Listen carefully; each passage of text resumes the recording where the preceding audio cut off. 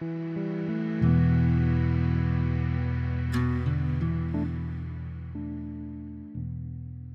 there, future of work enthusiast. I'm Yulia, the host of Skills for Mars, and I welcome you to a new episode of the podcast. So get yourself some coffee or tea and tune in to this inspiring conversation. For your information, there are more than 100 videos on various future of work topics, so check out all the playlists and podcast series. If there is a topic you would like to see discussed and cannot find it here, leave a comment below and I will make sure to invite an expert to share their insights. I would also love to receive your feedback or any question you might have, so thanks to message me below. And finally, the best way to support this podcast is by subscribing to the Skills for Mars channel. I will know this is of value and will continue bringing amazing guests on the show. It is simple, just click on the red button. Enjoy today's talk.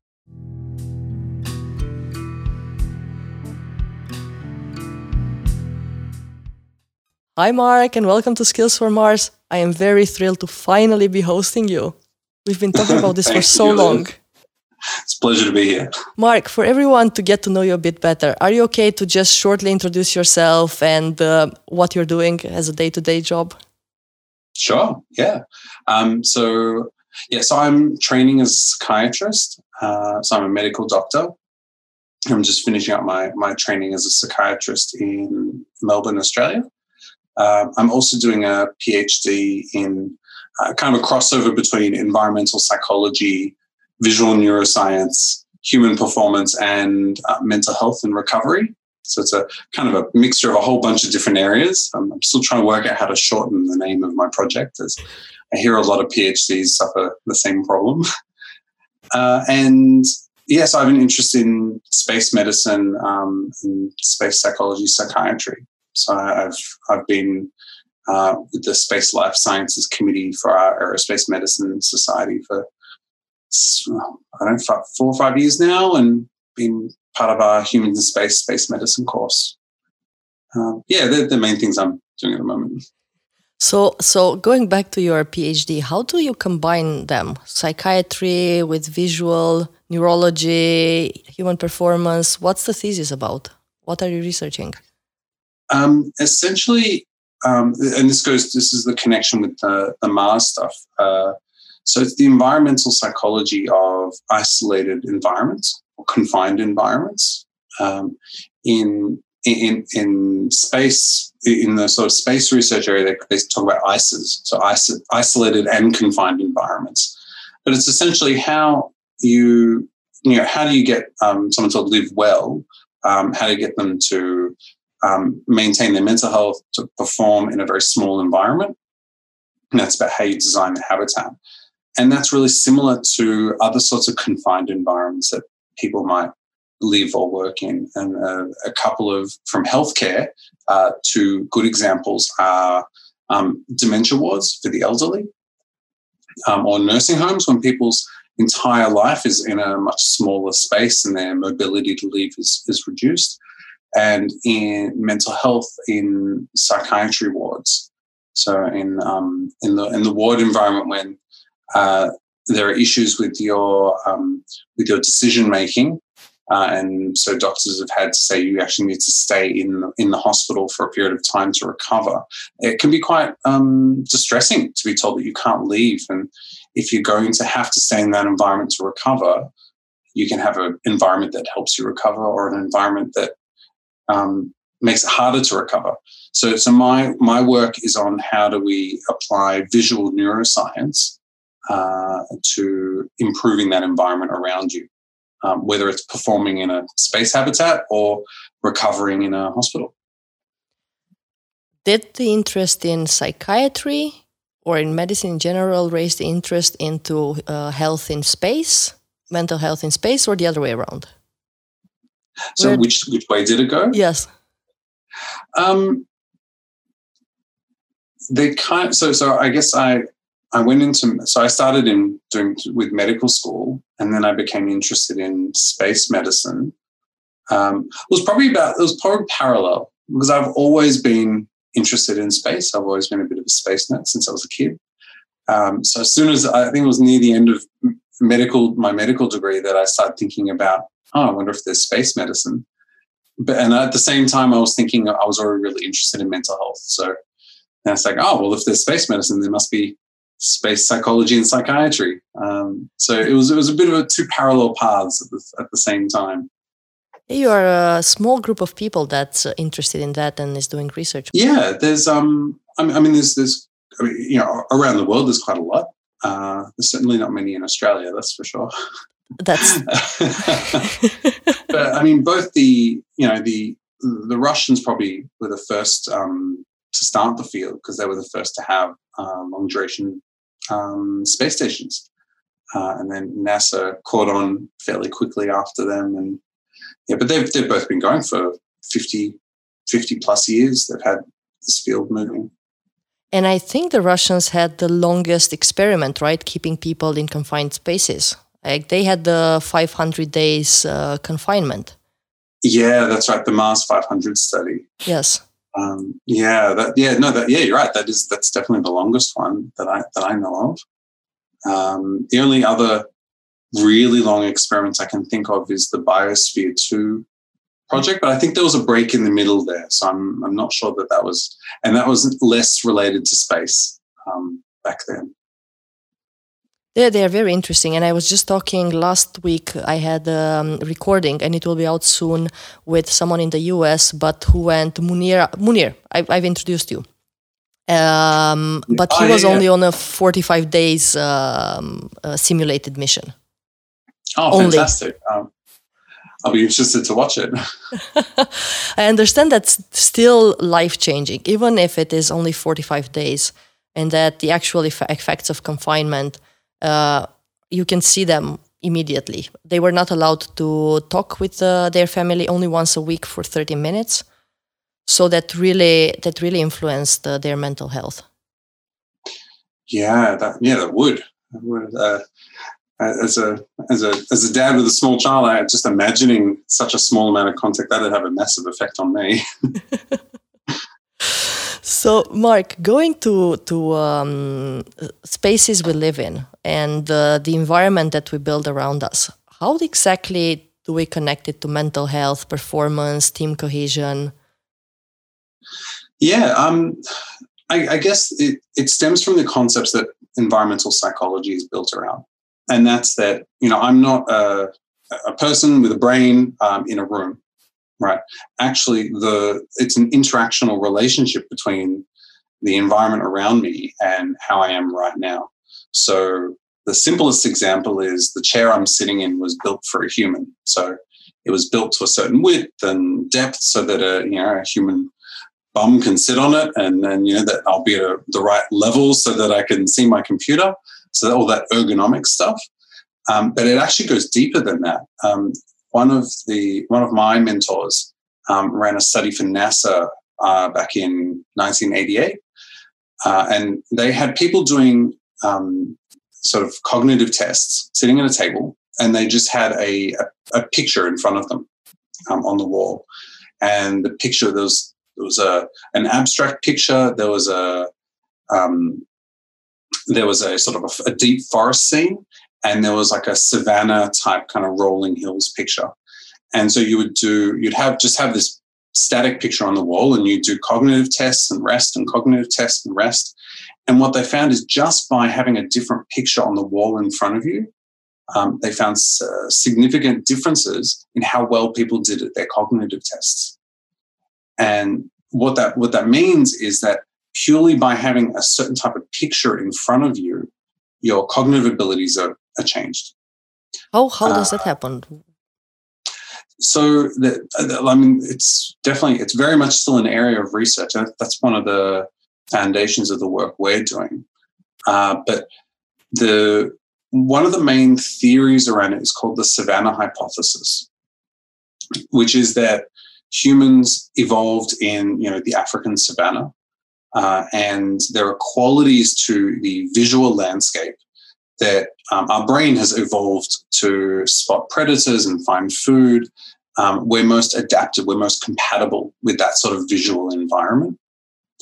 And so the more similar to that environment that your environment is, the less processing, the less stress it puts on your brain to process where you are. So if you imagine, a simple example is if you look at science fiction when they put people into space habitats or Mars transit vehicles, there are always these kind of big, nice spaces with lots of chairs and very big displays. It's all easy to see everything. It's nice and just aesthetically pleasing enough to, I could spend some time in there. But then if you compare it to the International Space Station, it's a very confusing, very hard to orient yourself in there.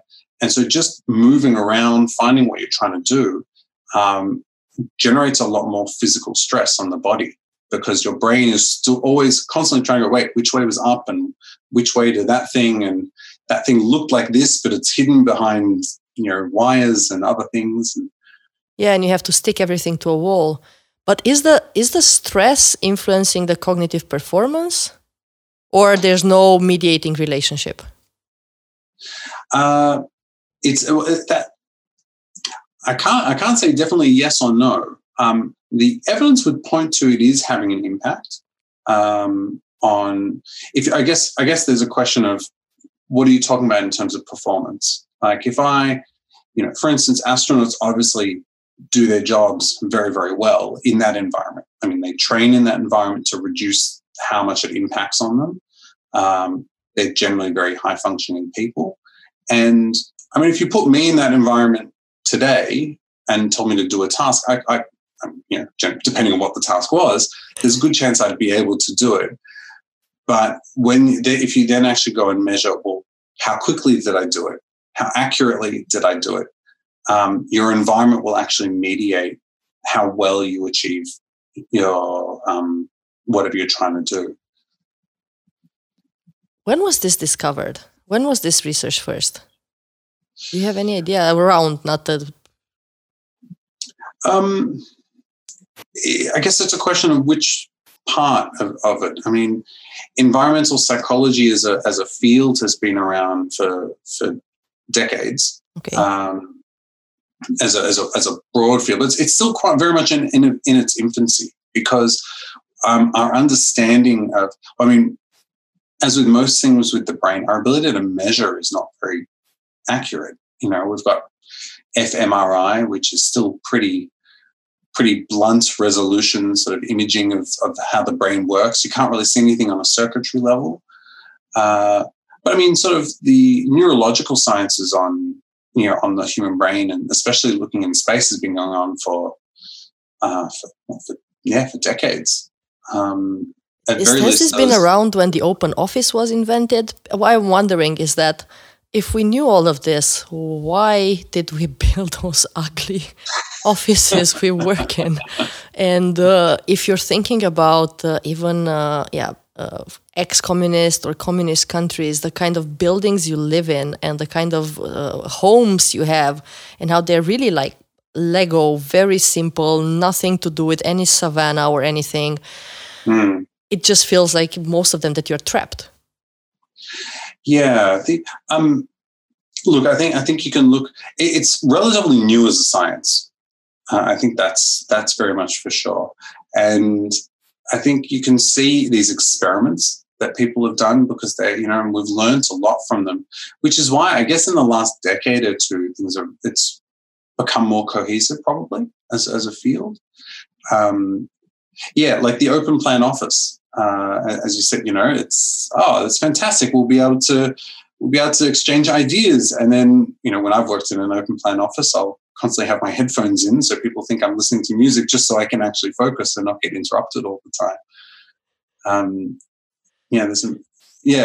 I guess there's that sort of trial and error process that's constantly happening, and still because this is still such a new field, and even understanding that experiment with the paintings, with the pictures, and that was in 1988. And the research we're doing now is investigating one hypothesis which we think is related to why that happens. But I'm curious, there's no definite answer. What's the hypothesis you're testing right now? And so It's basically that the so we're adapted to the natural world, to being outside. If you look at all these studies, they show that if you spend time in a garden, if you have if you just have simple potted plants outside your house, your physical stress levels are lower. And in fitting with these studies of stress, we're saying, well, okay, well, what is it about the natural world that works so well for the human body? And it's again, it's this compatibility idea that the brain is more compatible with seeing those sorts of environments than what we call Euclidean environments. So you can see behind me that most places we build are all straight lines and squares, and which seem really simple, but actually the way the brain works is different. It works on fractals. Mm-hmm. Fractals being that you have the same shape in sort of at different magnifications all through. So say if you look at a tree, you've got the main trunk, and then you've got the little branches and the little branches and little branches, which means that your brain can predict if you get closer, your brain can predict what it's going to see before it gets there. It's intuitive to the brain, but fractals are not so intuitive to our conscious minds. And so there was a whole area of research that said, oh, well, maybe the brain is wired for fractal geometry. And so we're trying to see, well, can we take images that are based on that and see if people do better with them compared to, that's why they think the people looking at the abstract image didn't really do very well. And then the people looking at that savanna did better. But yeah, we'll see if we get good results or not. And I'm curious because you said and you mentioned twice that people do well and they have lower stress level. How much lower? Is it like 1%, 2%? Is it 30%? How much lower are we talking about? It's not really something I can put a percentage on. You can measure stress hormones, mm-hmm. and you can say, oh, the hormone levels are lower.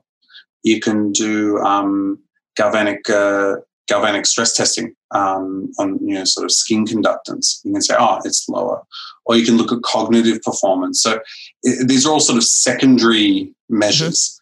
Mm-hmm. So it's hard to say what the experience of stress is, but you can say, well, there's all these signs of stress that we can see getting lower, or performance that are getting better. So how is that stress influencing us? We just perform, we have lower performance levels, we get tired easier. What is that kind of stress doing to us? And not only to us, but maybe to the people around us as well. It can do a range of things. If you think about if you're tired, everything gets a bit harder. And it's the same idea that when we talk about stress, we're talking about, it's a big word that encompasses a lot of things. There's how tired are you? How sort of switched on is your ability to focus and analyze? How much emotional resilience do you have? I'm sure most people have had the experience of being too tired and being in a conversation where there was a lot of emotional need, and it's like, I don't have the energy for this.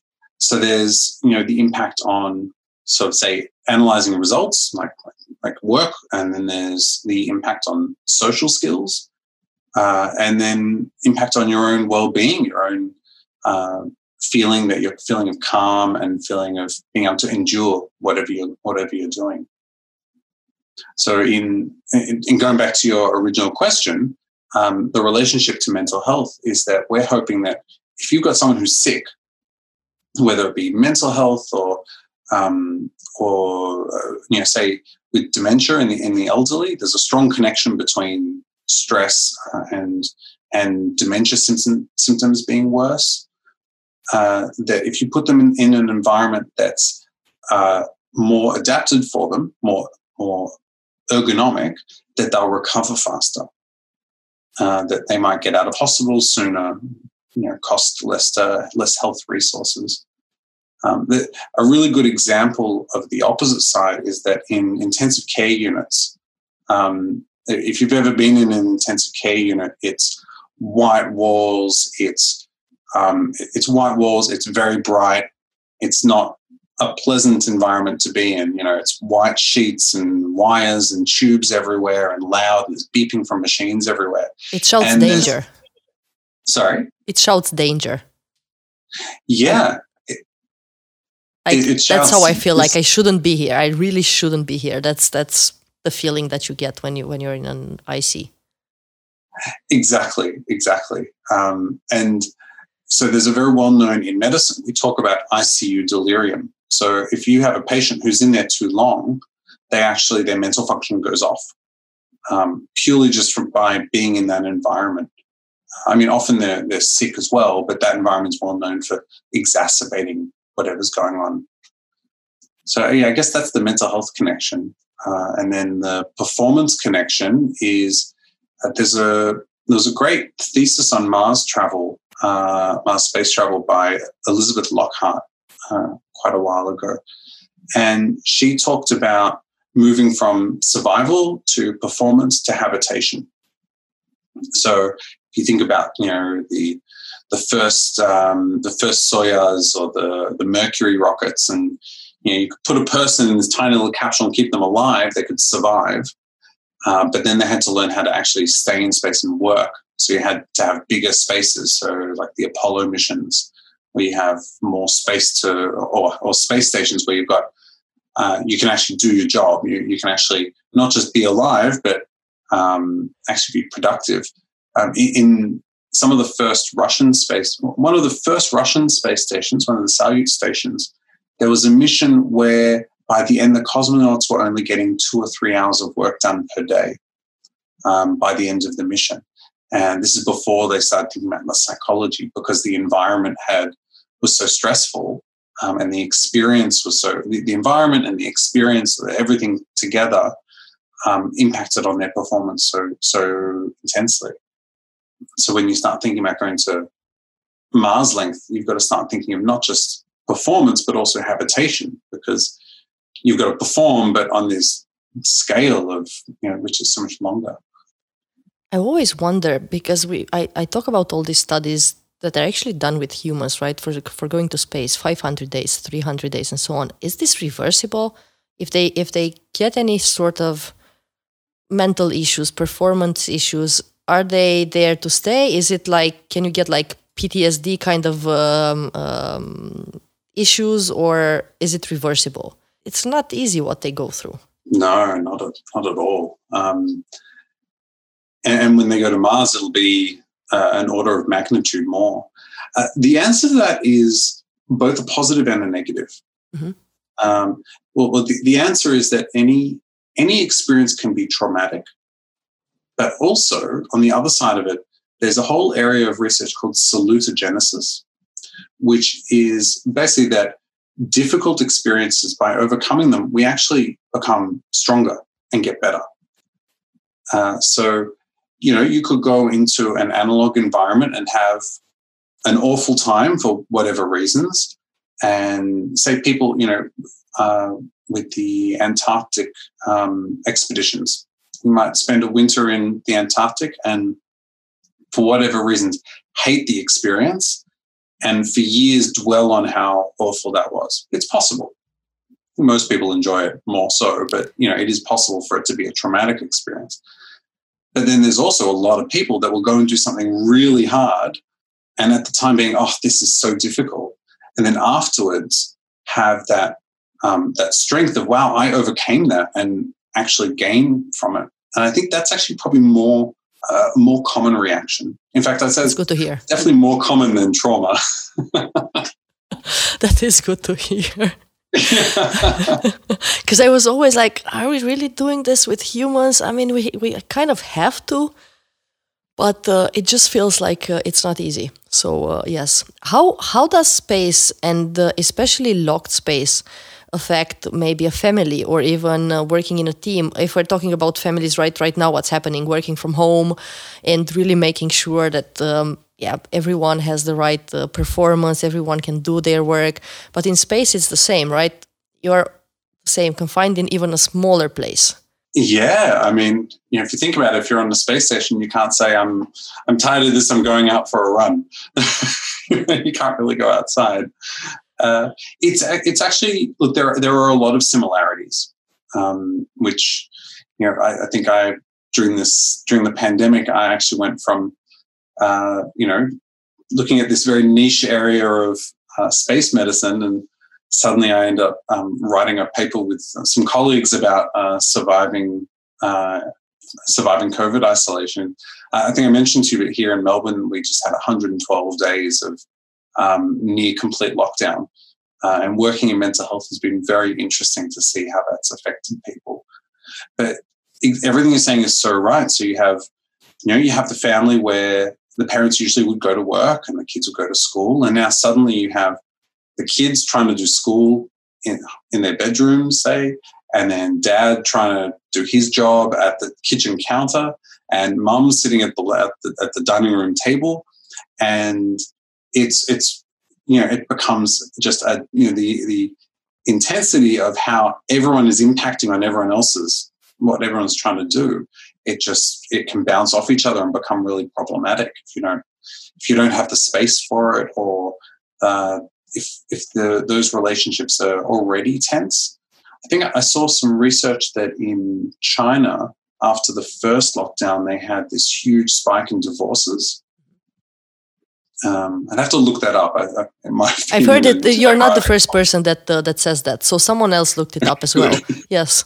I'm glad it's not just me. I'm not sure if it was a discussion with Cheryl or someone else. But yeah, apparently the rate of divorce was sky high. But I understood it's also very easy to get divorced and get married. Okay. Yeah, fair enough. But I guess as a clinician, it makes sense to me because, there are the people even in marriages, we're not perfectly aligned all the time. A very good psychotherapist mentor of mine said that we're only on the same page. Married couples are only on the same page 40% of the time, and on average. Yeah. Interesting. Well, and everyone needs their own time to do their own thing. You don't want to be, working together and in the same room all the time. Like, you need time to do your own thing. And so if families have worked out their way of managing in, say, the coronavirus, in normal life, like, when life at home gets a bit busy, at least I'm going to work and I'm doing something different. If now you're trying to do work at home, those ways you've built up of coping, of managing your relationship can be exposed to too much stress. Yeah, for sure. No wonder that family conflict increased, drinking increased, obesity is... Exactly, yeah. It's all increased. Tell me a bit, what can we do? You were talking about dementia in nursing homes and ICUs, and we have quite a lot of people in ICUs right now. Is there something you can do in those spaces to make it easier for them, to reduce the stress, maybe lower dementia rates or recovery rates, and even speed up ICU recovery rates? Are hospitals somewhere using any of this research to just make it better for their patients? Yeah, if you look at,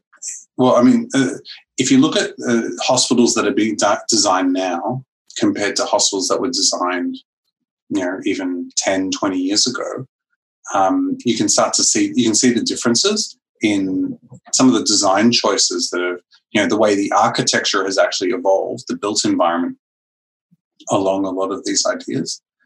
Having not just having sterile white halls, but having arts or having different. One of the big things in both space and in any confined environment is visual novelty.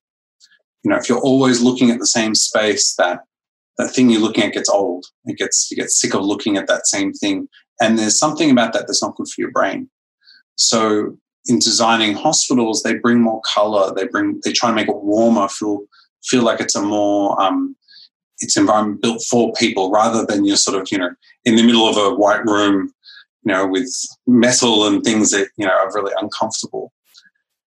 So there's a lot of the hospital design side is a big one.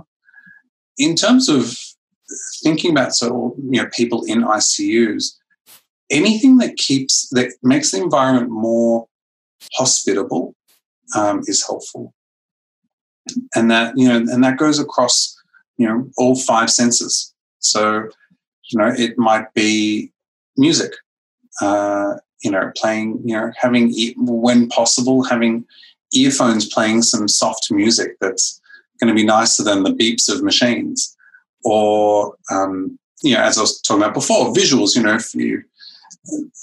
The hard thing is in an intensive care unit, you don't want to get in the way of the actual medicine being done. So it's a hard balancing act of what can I do, but also allow the actual healthcare that's the main thing that's going to help this person recover. But whether they're, when I walk into a patient's room where they have photos of loved ones or grandchildren's drawings on the wall, it almost always makes me think that this person has adapted the environment around them to be more recovery focused, more helpful. And then simple things like texture, having, hospital sheets. If you have hospital sheets are not exactly that comfortable, but having, things just to run your hands along might be helpful. And hospital food versus bringing in home cooked food. The more you engage those senses, and the more that you make the environment less the same and less stressful. I mean, you have to be careful as well if you brought in, blinds and food and music, and you got in the way of the staff, and then you got into conflict with the staff. It's probably not going to be helpful for the person who's in the middle. But, so it's obviously a balance. But any of those sorts of things that make the environment more homely and engage the person's senses in ways they haven't been for a long time will be helpful. Did anyone do any kind of research with VR? With VR? Yes. And just having a headset on, not changing the actual room, but just having patients with a headset on so they can get that. I don't know if that would lead to more mental health issues or not. No, I actually saw a fantastic photo of, so I was in I was working with people in a nursing home.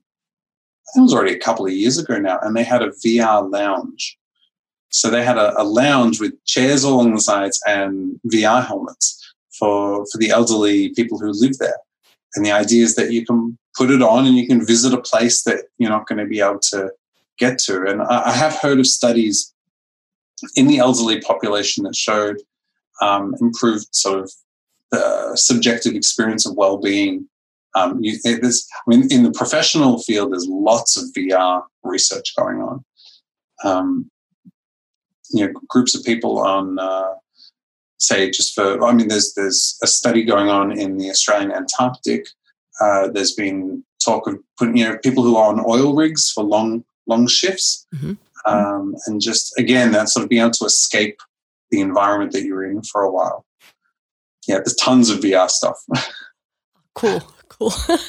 Because I always thought that maybe VR isn't there yet, and they're right. You can still see pixelated images, and also there's all this shouting that maybe it's not so good, that it keeps people focused, and there you get them out of the real world and put them in a fantasy world, and if that goes on for too long, that might affect them. But I guess that if you do it in a balanced way. Yeah, I think if you do anything too much, it's obviously not going to be helpful. I know VR has revolutionized pilot training. Is one area already it's made a massive difference. And astronaut training as well. The astronauts, years ago, they used to have these custom built kind of VR headsets, and now they use the same ones you can buy for $100 at your local tech shop. The potential to use technology like that for training is immense. And the ability to get a tactile experience of whatever you're doing. There was an Australian group that worked with NASA and made an ISS simulation, where you're an astronaut in the airlock, and then you go outside, and it was amazing how even though it's not real, the emotional experience of turning around and seeing the Earth below you. A whole lot of people that I did with, it was you're just sitting in a chair just with your VR thing, to the chair being a simulation of zero gravity, but it's a powerful experience and a physical and motor learning experience. Technology is amazing. Marc, help me. How do we survive this second lockdown that's happening in Europe? You've just been out of 100 and something days. Bars have just opened today. So for Australia, this is yay, hooray. But here there's talk about, already bars and cafes and restaurants are closed. So you can only have takeaway. This is happening for the second time. We're in the second week. And there's huge talk about the second lockdown. And honestly, I think that me as well and everyone else, it's just too much. And we're stuck in four walls. And it's getting harder and harder. And I have my partner with me and we work together. So I can't really complain. I feel like I shouldn't complain, but it's not easy. Anything that we can do for our habitats, anything that we can do to relieve a bit of this stress and still focus on what's important. Yeah, there's lots of things. I actually wrote a short paper with Cheryl for an Australian medical magazine. I can send you the link. Yes, perfect. I can link it. And the idea was strategies that are for the everyday person going through this. But a lot of the data we used for that, we took from lessons for astronauts. So the simplest things are building routine into your life. Your brain's circadian rhythm, your sleep-wake cycle is so important for keeping depression away. In the Mars 500 study that you talked about, one of the analog astronauts actually ended up getting depressive symptoms, and I think two of them switched their day-night cycle because over time it just got to them. That was 500 days, and we just did 112. So I think everyone in Holland will be okay. But simple things like keeping that routine, so having a relatively routine bedtime, regular exercise, making sure you're sort of keeping your body moving, feeding it well, having a mix of goal-directed behaviors. So things, projects that you're interested in, or work or sort of personal projects, and then non-goal directed stuff. So I'm just going to binge watch Netflix or play a computer game, or work on that song on my guitar, or that sort of thing. So having that balance of all of those different activities, and then keeping the environment around you as varied as possible. So we talked a lot about telling people to just open up the curtains if you're used to having the curtains closed, or open the windows. So even though you're inside and the air is quite still, if you have the windows open, the wind comes through, the feeling of the wind on your skin. I know Scott Kelly, when he came back from his year on the International Space Station, he said feeling the wind on his face was the most profound experience, because he hadn't felt wind in a year. And funnily enough, moving around furniture. So changing the way that your living environment is set up. Putting up moving art around, or moving, let's put the bed this way for a few weeks, and then because it keeps the environment around you interesting. For sure. Now I know I'm maybe pushing this too far. What's happening when all of that is done? So I had friends, and so we just moved furniture around, right? So still not over that yet. But I was speaking to a friend on the phone when this happened, and she said, "Yeah, I've moved it 10 times already. I live alone in my house. I cannot get out." And then that's really hard. It's really hard, especially people who are living on their own. That's another. I mean, if there's conflict between two people, that makes it really bad. But being on your own and not being able to see people is incredibly difficult. We had people here in Melbourne who would have like an isolation buddy.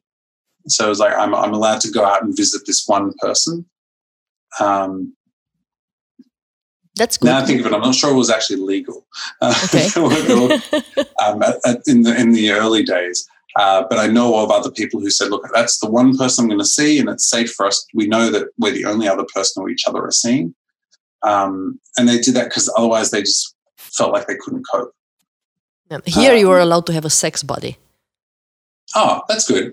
Yeah, that keeps it all a bit different. Actually, I think you're right. I think here as well you were allowed to date. So yeah.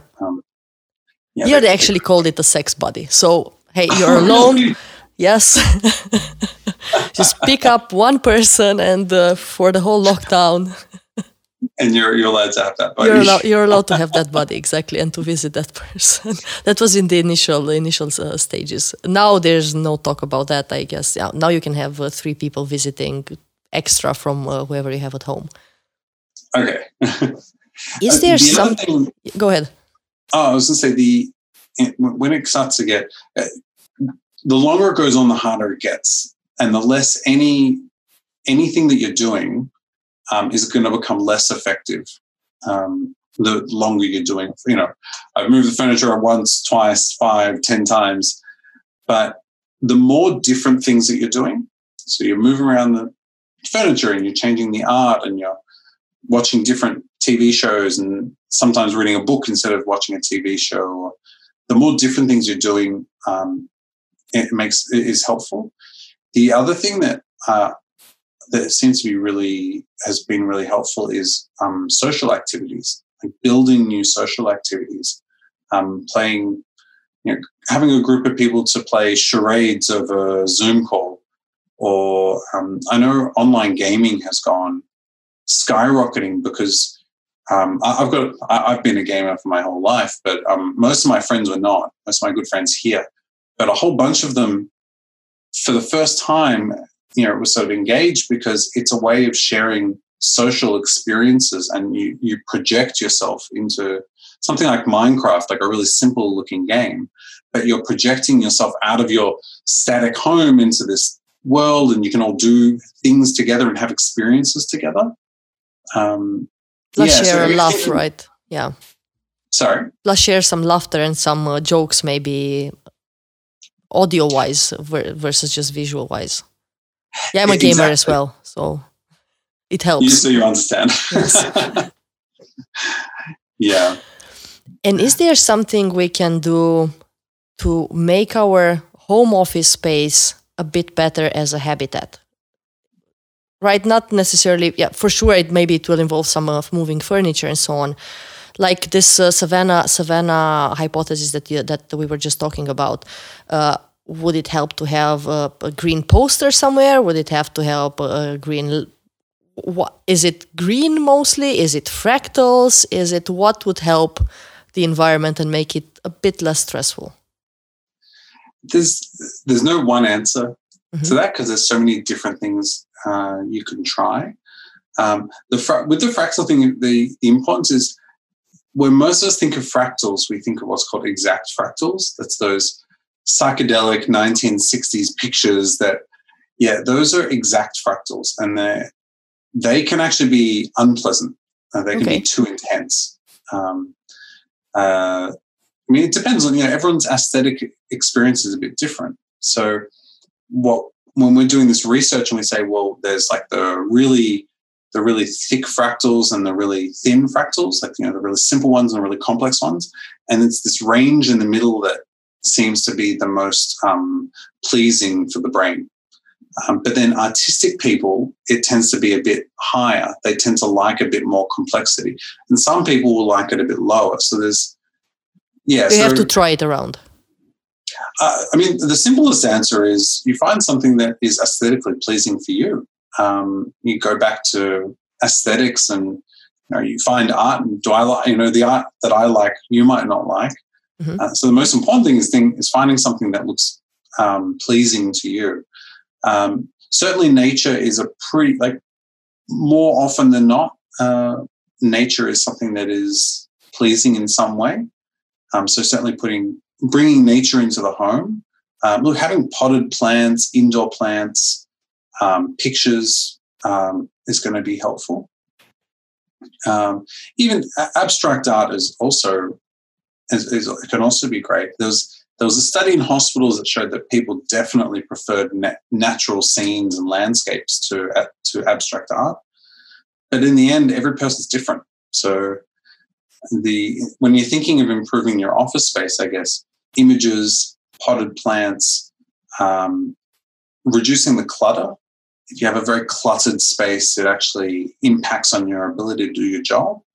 There was a study of nursing stations in hospitals. So it's the desk area where the nurses do their work. And they studied how often they made errors in medication, giving medication to patients and writing in files. And then they made the desk bigger and they improved the lighting. And the amount of errors dropped because suddenly it was, there was less stress in trying to find a little, in hospitals usually it's, this much desk space for 10 people trying to use it and kind of rotating through. So you're often on a corner trying to write something, and that's stressful. So you're more likely to make mistakes and find that unpleasant.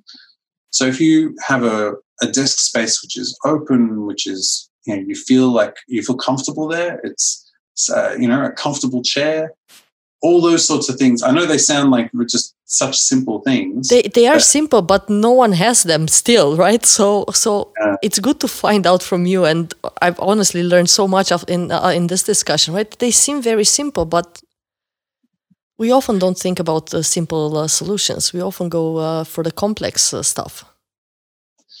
And I think we write off that, it'd be nice to have a big desk, but if I've got a corner of desk, that'll be fine. I can obviously get my work done. But when you actually start thinking about there's science behind why we work better at a bigger desk with better lighting and more comfortable in a more comfortable chair. There's actually science to it that it allows your brain isn't trying to think about the chair that's really niggling you in the back while trying to do your work. Your mind is freed from that and able to focus more completely on what you're doing.